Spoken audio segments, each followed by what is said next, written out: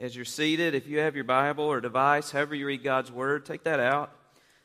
And this morning, turn to the book of Luke.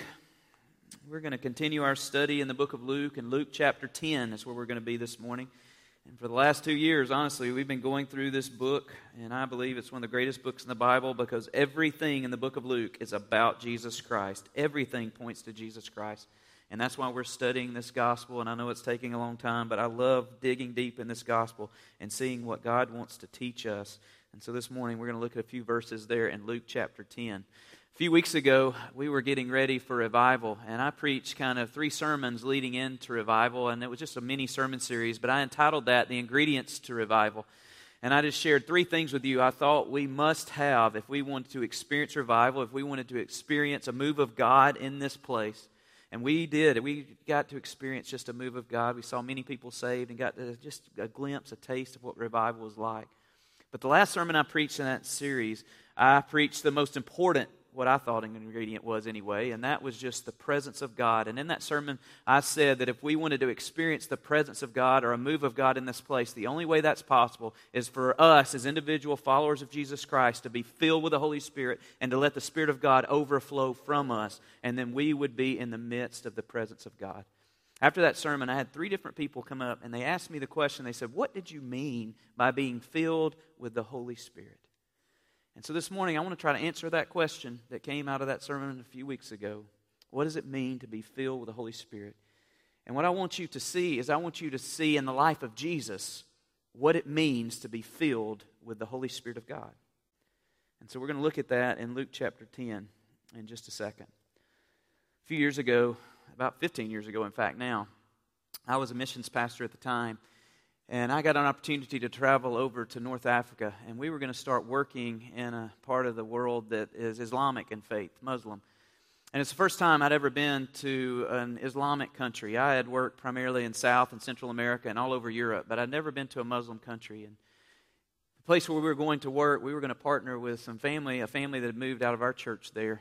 And they had been stationed with the International Mission Board to a city in North Africa, and it was a city which hadn't had a Christian presence in 400 years. They were the first Christians to live in this city in 400 years, and it's a city of over 100,000 people. But they were the first ones. So you can imagine how difficult, how hard that was to go to a city as a follower of Jesus Christ that had never seen Christians. And so we went over as a team. There was only about 4 or 5 of us that went over to see how we could partner with them, how we could work with them as a church just to help get the gospel to that city. And we really didn't know what we were doing, so we just kind of walked around and we just kind of studied the city and we tried to build a few relationships. But primarily what we did is we just walked and we just prayed. And everywhere we went in the city is we would always go to the mosque, because the mosque is always the center of the city or the village or the community. Because in Islamic faith, they believe that for you to be a good Muslim, you have to be able to hear the call to prayer to be able to pray towards Mecca whenever the call to prayer goes out. So for that to be possible, you have to be in earshot of a mosque. So there's mosque everywhere. And so we would walk and we would pray, and whenever we would hear the call to prayer, we would begin to pray and walk around the mosque, and we would go see what was going on in the mosque.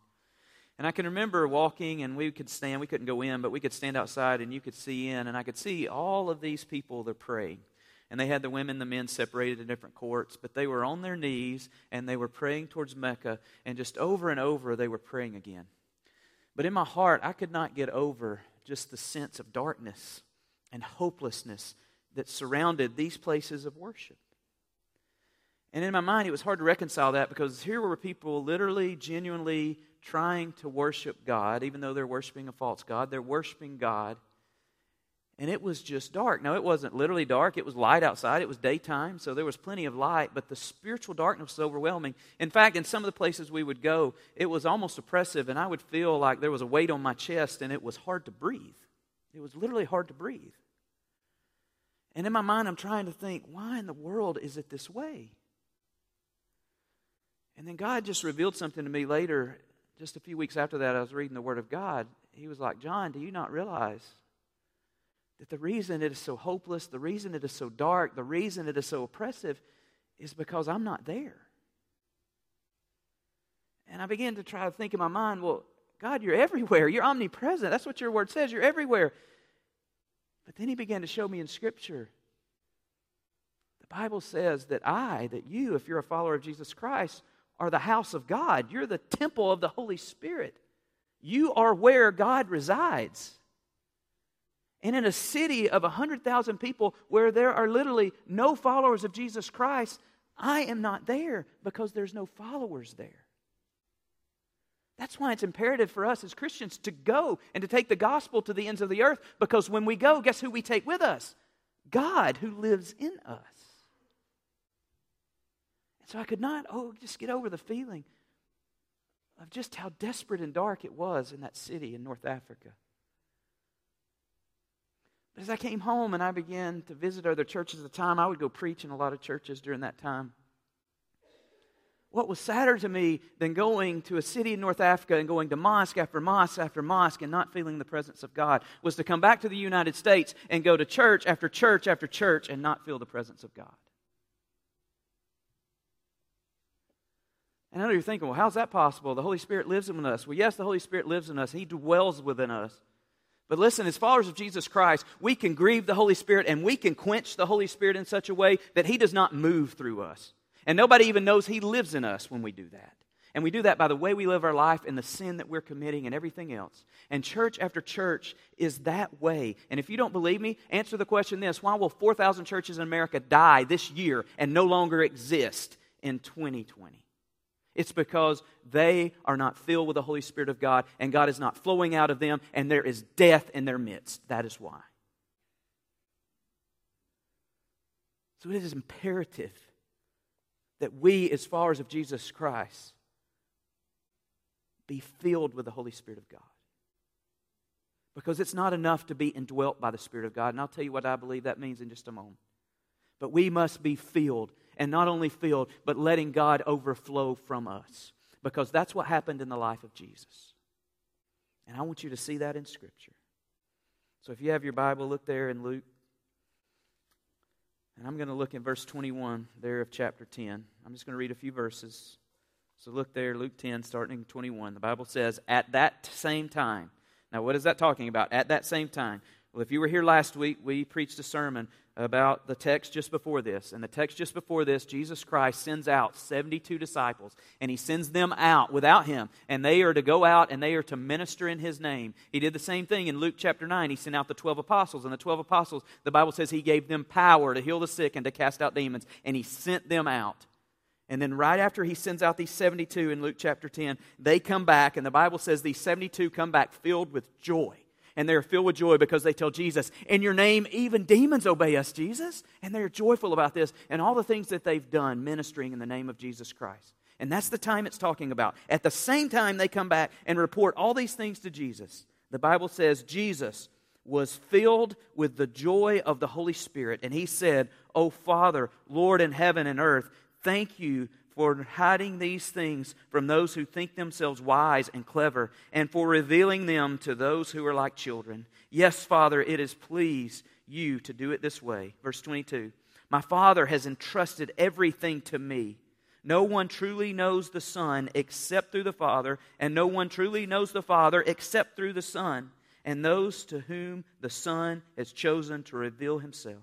Verse 23, then when they were alone, He turned to His disciples and said, blessed are the eyes that see what you have seen. I tell you that many prophets and kings have longed to see what you see, but they didn't see it. And they have longed to hear what you hear, but they didn't hear it. Now, what did they long to see and what did they long to hear?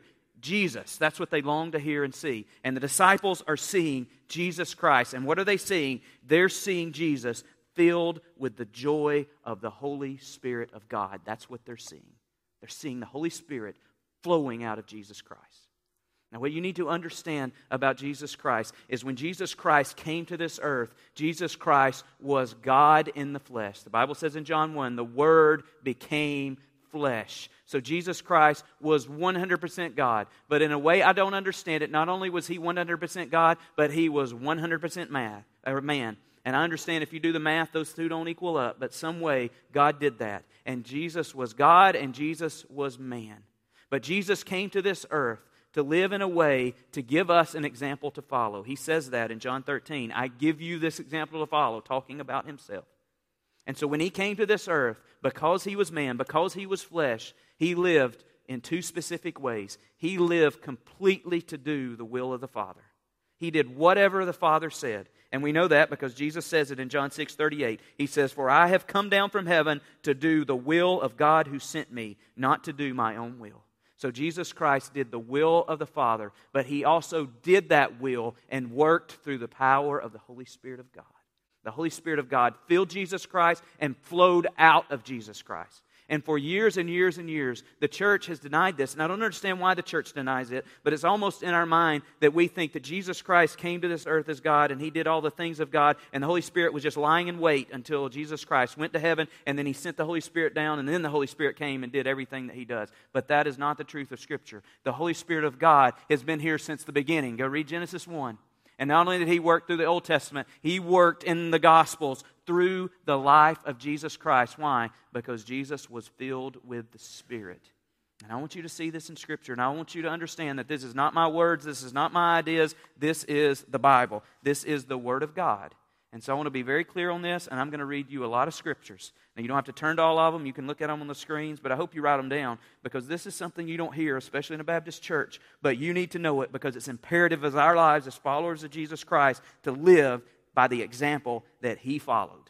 And if we will do that, I'm going to show you in His Word that we are going to be able to see things and do things that will boggle your mind.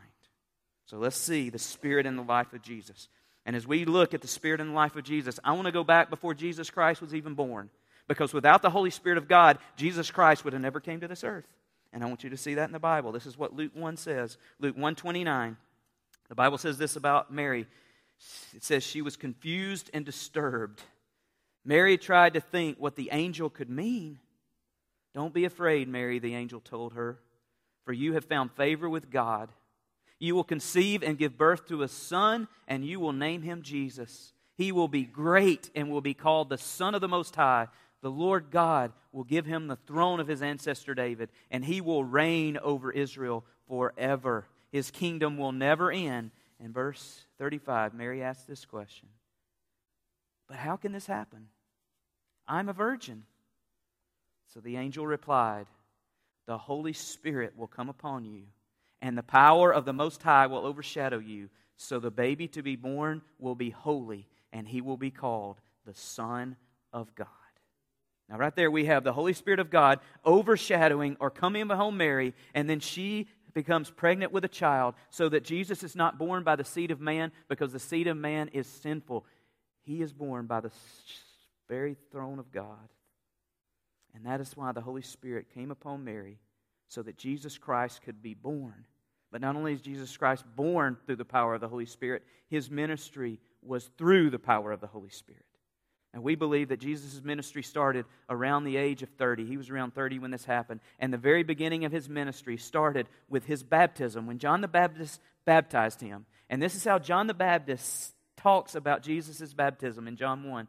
Then John testified, John the Baptist, "I saw the Holy Spirit descending like a dove from heaven and resting upon Him." That word resting there just means that the Holy Spirit remained upon Jesus Christ.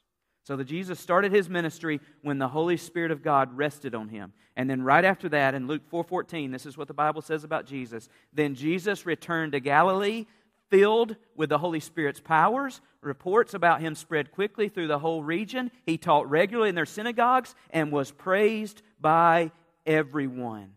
So right there, the Bible tells us He was filled with the Holy Spirit's power. And then we know that He did all the work that He did on this earth through the power of the Holy Spirit. How do we know? Acts 10:38.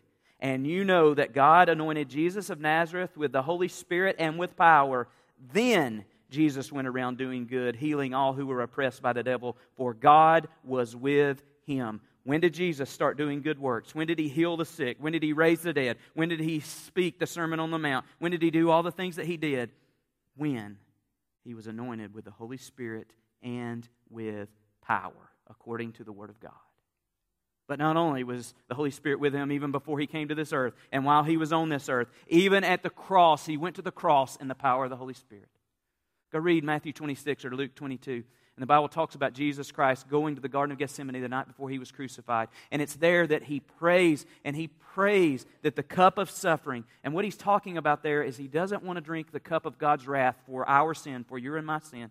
So he prays 3 different times that cup would pass for him. But each time he prays, he says, but not my will, but thine be done. Again, he's completely submitted to the will of the Father. And he's praying for help. That's what he's praying for, because he's man, he's flesh. And so God sends him help. In Luke 22, we see that God sends an angel to minister to him. But God also sends the Holy Spirit. How do we know? Hebrews 9:14. This is what Hebrews 9 says. For by the power of the eternal Spirit, Christ offered himself to God as a perfect sacrifice for our sins. Now, how did Jesus do it? By the power of the Spirit of God. That's how he offered himself as a sacrifice for our sins. But not only is he crucified through the power of the Holy Spirit, he was resurrected through the power of the Holy Spirit. In Romans 1 says this, starting in verse 3, the good news about his Son in his earthly life, he was born into King David's family line, and he was shown to be the Son of God when he was raised from the dead by the power of the Holy Spirit. The song we sang earlier comes from Romans 8:11. It says this, the Spirit of God who raised Jesus from the dead lives in you. And just as God raised Christ Jesus from the dead, he will give life to your mortal bodies by the same Spirit living among you. So everything that Jesus Christ did on his earth, from his birth, and we could go all the way to his ascension and to his second coming, guess how he does it? In the power of the Holy Spirit of God. And guess what power you and I have living within us if we're followers of Jesus Christ?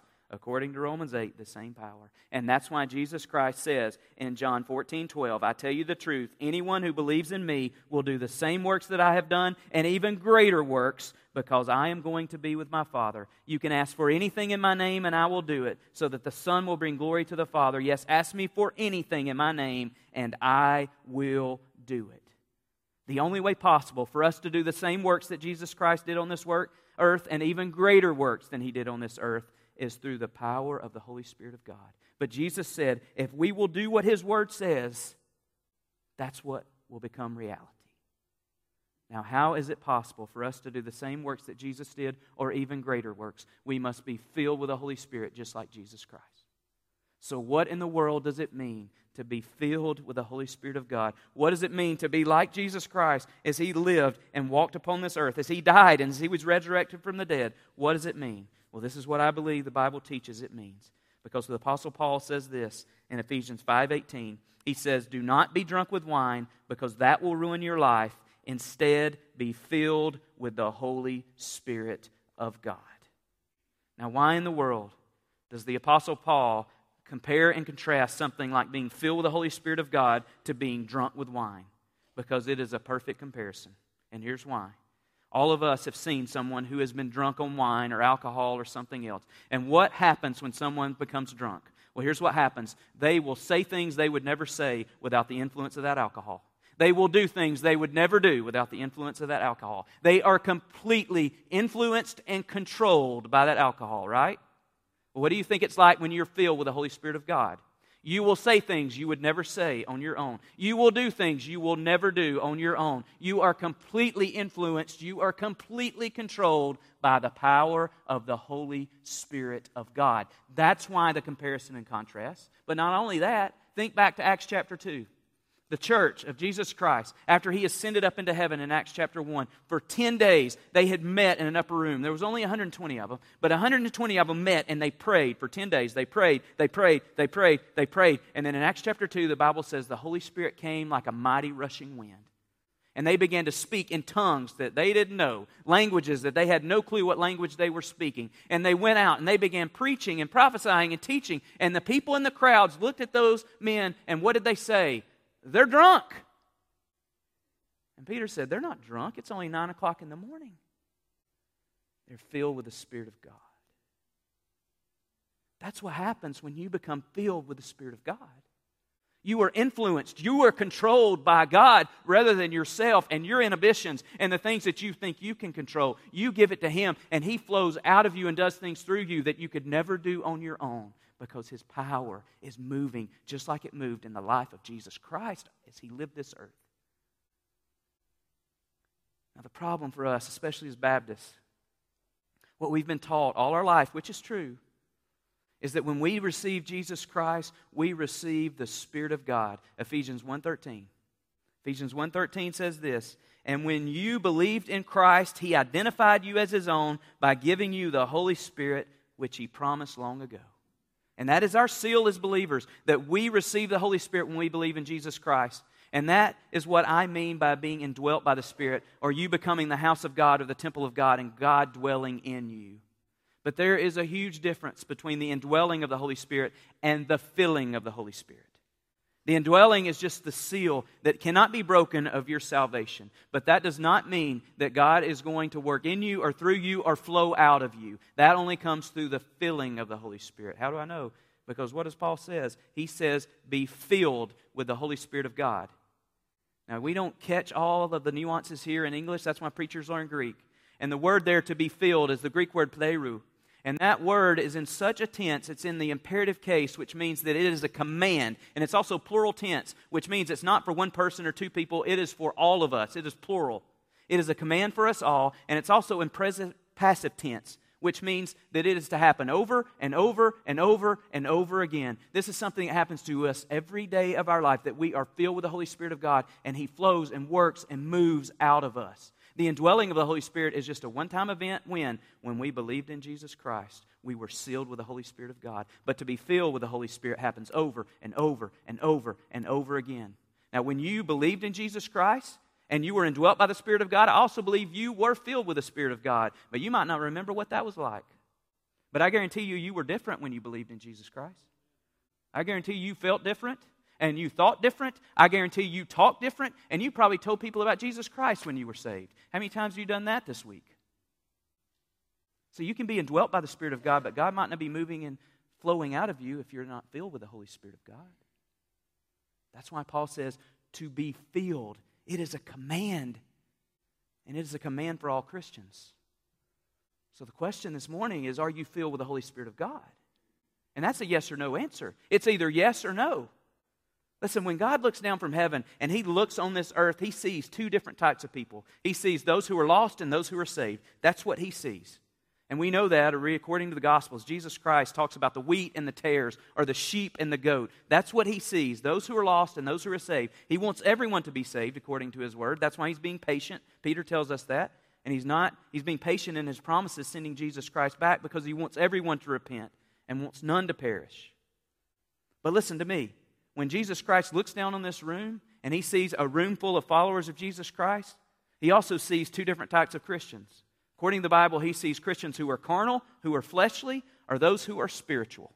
Now, if you are a carnal Christian, it means that you are controlled or dominated by your flesh, by your will, by your desires, by your heart, by what you want. If you are a spiritual Christian filled with the Spirit of God, then you are a Christian who does what God wants, and you're controlled by God and do whatever He says, wherever He wants you to go. That's who you are. That's what He sees in this room right now. So are you filled with the Spirit? Are you filled with yourself? Again, it's a yes or no answer. So I guess the greatest question is, how can you be filled with the Spirit? How, every day of my life, can I be filled with the Spirit of God? Well, it's just an issue of control. Who has control of your life? In Ephesians 3:19, Paul prays that we, his readers, his followers of Jesus Christ, would be filled with the fullness of God. Whatever you're filled with, that's what's going to flow out. So this morning, if you're here and you're filled with anger, guess what's going to flow out of you? Anger. If you're filled with bitterness, guess what's going to flow out of you? Bitterness. If you're filled with love, what's going to flow out of you? Love. If you're with joy, what's going to flow out of you? Joy. What flowed out of Jesus Christ? Joy. He was filled with the fullness of joy of the Holy Spirit. What are the fruits of the Spirit? Love, peace, patience, kindness, goodness, gentleness, self-control. Jesus was filled with what? Joy. If you're filled with the Holy Spirit of God, those fruits are going to flow out of you. And guess what happens when you're filled with those things? People are drawn to that. They're attracted to that. When we think of Jesus Christ walking this earth, I think what we think is we think of Him as stoic and somber and walking around sad all the time. That's not who Jesus Christ was. He was joyful, according to Luke chapter 10. And people were drawn to that. How many people are you drawn to that are angry and bitter and just suck the life out of you? You don't want to be around those people. Who do you want to be around? Joyful people. Why? Because that's the fruit of the Spirit. When you're filled with the Spirit of God, you will be filled with joy and love and peace and patience, kindness, faithfulness. Those 9 things will be characteristic of your life. So how is that possible? Verse of Scripture, one more. Out of Romans 12. This is what Paul says in verse 1. He says, "Dear brothers and sisters, I plead with you to give your bodies to God because of all that He has done for you. Let them be a living and holy sacrifice, the kind that He will find acceptable. This is truly your way to worship Him." So what are we to do as followers of Jesus Christ if we want to be filled with the Holy Spirit? We offer ourselves as living sacrifices. Now, the words here, if you study this text, they point back to the Old Testament. They point back to the sacrificial system before Jesus Christ died for our sins. Year after year, week after week, month after month, they would have to take animals into the temple, onto the altar of God, and they would have to slit their throats, and blood would have to be spilt for the forgiveness of sins. And that's what this is pointing back to. He is saying, present yourselves as living sacrifices to God. It's what Jesus says 5 different times in the gospel when He says, deny yourself, pick up your cross, and follow me. A cross is a death instrument. For you to pick up a cross means that you die to yourself. You deny your flesh, you deny yourself, and you follow Jesus Christ. When you surrender, when you give up, when you let God take control, that's when He fills you, and that's only when He fills you.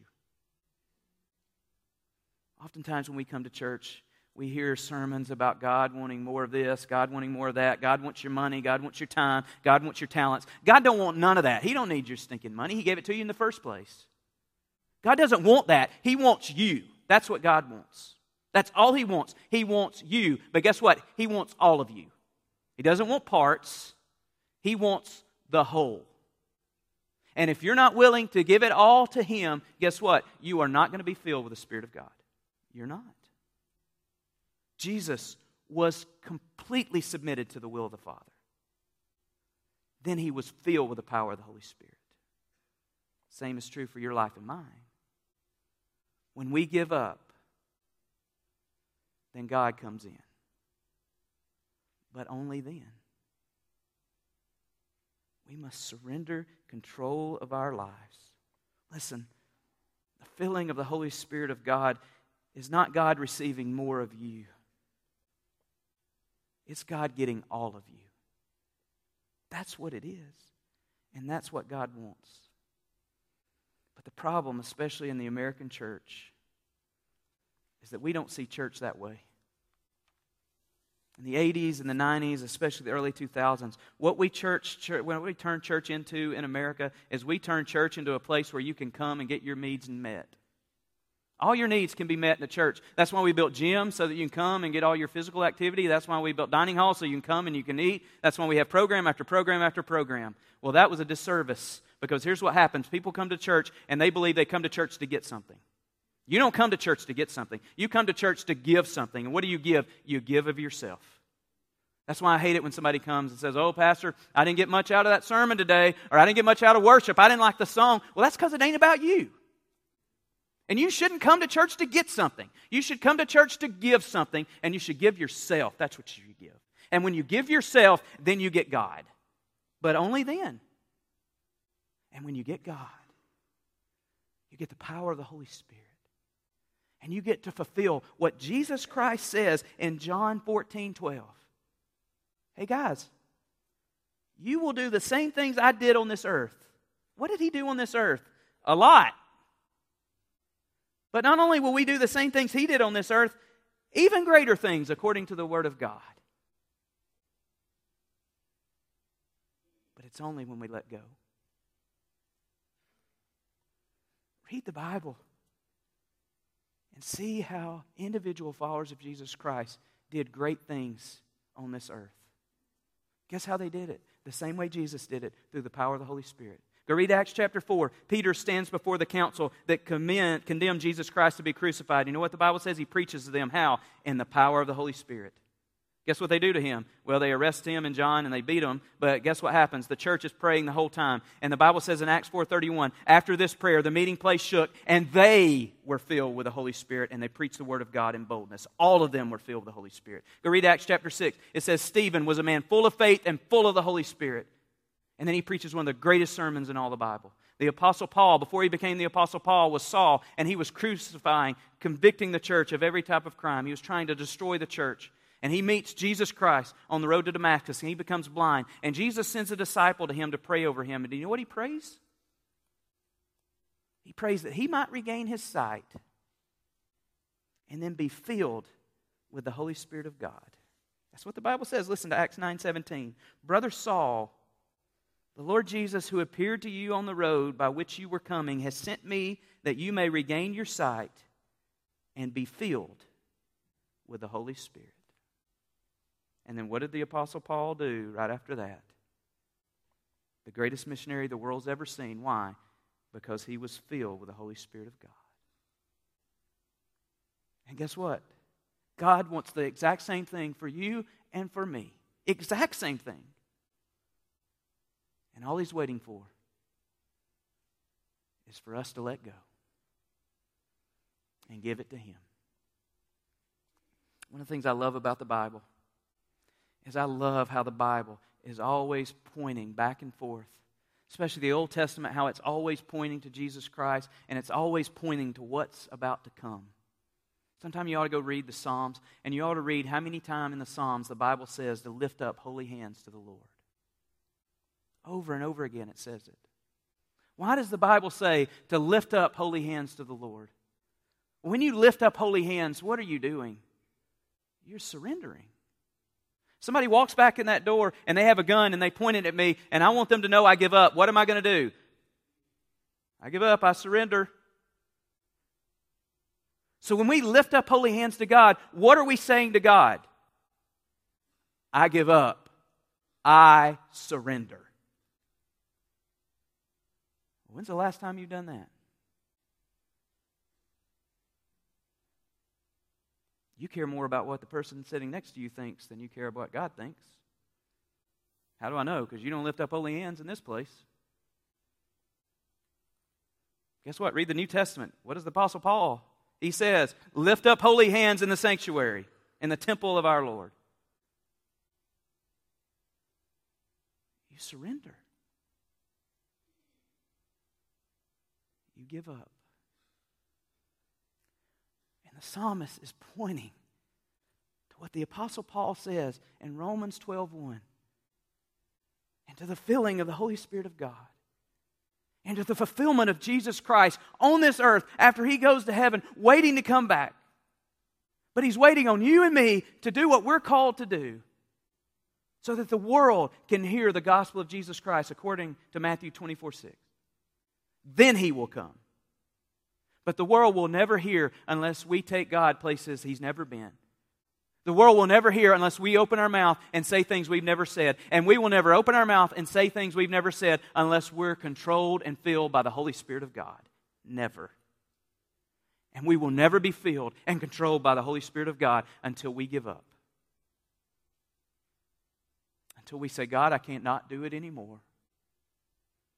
I have failed. I have screwed up. I surrender to you. I will try your way because mine ain't worked. And when you do that, you get this. You get the life of Jesus. That's what you get, according to the Word of God. So this morning, will you surrender? Will you give up so that God can take control? Bow with me, Lord. We love you. We praise you. We thank you for who you are, for what you've done, and for what you're going to do through us. Lord, I pray this morning for every person in this room that as they have heard your word preached,